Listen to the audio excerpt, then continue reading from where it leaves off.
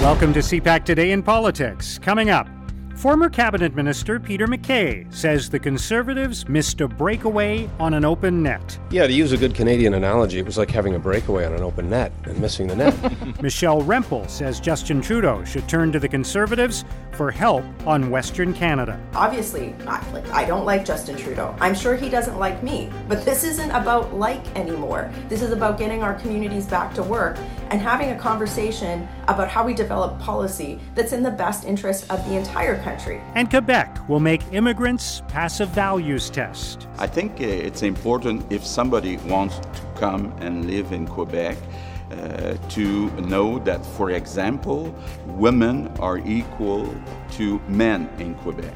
It's important. It's important in certain religion or extremism. People, they don't agree with that. So I want to make sure that they know that. It's Thursday, October 31st. I'm Mark Sutcliffe. Let's get right to the top political stories this morning. I'm joined by National Post columnist John Ivison. Good morning, John. Morning, Mark. So what do you make of Peter MacKay's comments, the former Conservative Cabinet Minister, former Progressive Party of Canada, Progressive Conservative Party of Canada leader from before the merger with the Canadian Alliance, Peter MacKay saying that the Conservatives basically missed an open net, a breakaway on an open net. Is he putting that all on Andrew Scheer, or is it kind of a broader comment about the Conservative Party just having missed an opportunity? Well, I think, most people will presume he's talking about Scheer. I mean, that's where the buck stops. And, I think there is a lot of disquiet among progressive Conservatives or red Tories, people who are maybe more centrist than Scheer is, that the reason the Conservative Party lost was because it wasn't more centrist. I have some sympathy with that view. If you look at the ridings in Ontario and Quebec, there are 199 ridings. The Conservative Party lost support in 70% of them compared to 2015. That's not a great result. They did pretty well in BC. They obviously did well in the prairies, and they had a bit of a comeback in Atlantic Canada. But there is a sense that they missed an opportunity. It's curious to me that MacKay's coming out saying it. Now, I think he does have ambitions. He's still kept himself in the public eye, even while he's been in private practice. I talk to people who say that people close to him have talked to them. There does seem to be some sort of low-level organisation.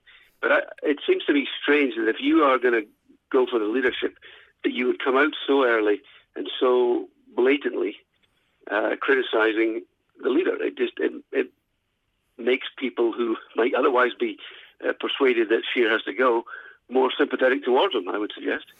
Now, there may be some factor that he was on the road. He was in Washington when he said it. So It maybe he just didn't realise it would get such pickup.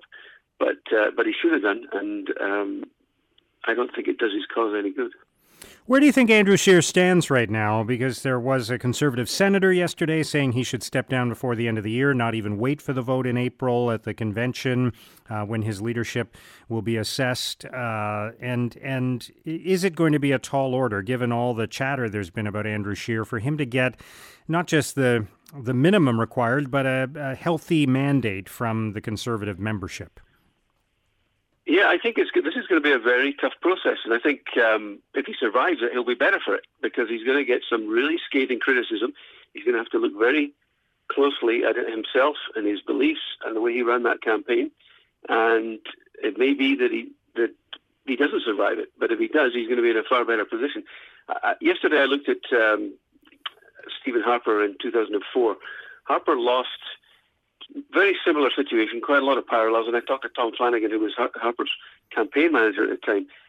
Harper was far less bullish coming out of that election than Scheer has been. He came out and said, I'm going to have to talk to people across the country. I'm going to talk to my wife. He made it sound very much as if he was contemplating quitting. And I think he was at one point. I think he was trying to flush out potential rivals, but he was also having a moment of reflection on whether he could do better next time. Now, we know how it turned out. They had a very comprehensive review of how things had gone. They identified key weaknesses, such as their advertising not being flexible enough, there not being a broad enough appeal in Quebec. And in 2006, they came back with a much better offering and won an election and were in power for a decade. Now, Scheer has been pointing to that, saying, this is just a start. This election, we've limited the Liberals to a minority. we're going to go for majority next time.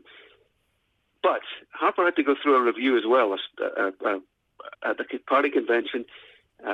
He wanted to get 80%. He ended up getting 84%. So, and these are managed processes. It doesn't just happen by accident. There has to be an organised campaign to get you to that level. But at the moment, I wonder whether Scheer could get to the level that he needs to get at, which I would suggest is somewhere around 75%. Joe Clark in 1983 got 66%. He didn't feel that was enough because he wanted to get to 75%. They held a review, a leadership contest, and he lost to Brian Mulroney. So I think this is going to be a very interesting process to watch, and I think that Scheer needs to do some hard work and some hard convincing to get to that 3/4 of the membership level that he needs. All right, let's turn to some other news. Jagmeet Singh has been laying out the conditions for the NDP to support the Liberals on different initiatives, his goals for Parliament this fall and beyond, saying that he wants a universal pharmacare program, also asking the Liberal government to drop the appeal in the Human Rights Tribunal that ordered the federal government to pay billions of dollars in compensation to First Nations children and their families. What do you think about some of Jagmeet Singh's objectives and the challenge that he's putting before the government, and how much leverage he has in all of this? Yeah, I think it's good that Jack Harris is back in the caucus because he's who actually knows how Parliament works. And it doesn't work by the fourth party saying, here's what the first legislation we're going to introduce is, which is what Singh said yesterday in the pharmacare thing. They don't introduce legislation. They may have private members' bills. It may be that he has somebody who's within his caucus who will introduce it as a private member's bill. But his leverage is limited. I mean, this is a party that cannot afford to go to another election. So everybody knows that any threats that he makes are hollow. And therefore, what's he going to do? I mean, I think all parties acknowledge that an election is not going to happen in the next year or two even. And, I think one of my colleagues, Maura Forrest, looked at what happened in the Harper years. And very often the Liberals just abstained. Right. As the Conservatives did in Paul Martin's minority. They waved through the Liberal budget in 2005 by abstaining. So, I don't think... I mentioned Jack Harris because I saw that he was sort of cooling the waters a little bit by saying, we're not here to wave red flags or draw lines in the sand or anything like that. And I think that's the right approach because nobody is going to take Singh seriously if he starts talking about bringing down the government. All right, let's talk about Michelle Rempel's comments. The Conservative MP saying that if the Liberals want help in Western Canada, perhaps they should turn to the Tories. I'm not sure how that would work exactly, whether we're talking about an American-style cabinet with somebody from across the aisle, which just doesn't seem to make sense in Canada and has probably rarely, if ever, happened. What do you think she's saying here? I have no idea. I mean, was she angling for a cabinet position? I don't think so. But, the opposition's job is to oppose and not to help the government out of its difficulties. So, nobody wants a unity crisis. But at the same time, the Conservatives have got to be there pointing out where the government went wrong, not trying to help the government get its legislation through. So I don't really know what that was about. Okay, and finally, Quebec has introduced or is in the process of introducing a values test for immigrants, something that obviously would have provoked a lot of debate and has in the past. Similar issues have provoked a lot of debate on the national scale, but this is Quebec, which handles immigration differently from the rest of the country and also addresses these matters, as we've seen with Bill 21, differently as well. So how do you think federal parties will respond, if they will respond, to this development?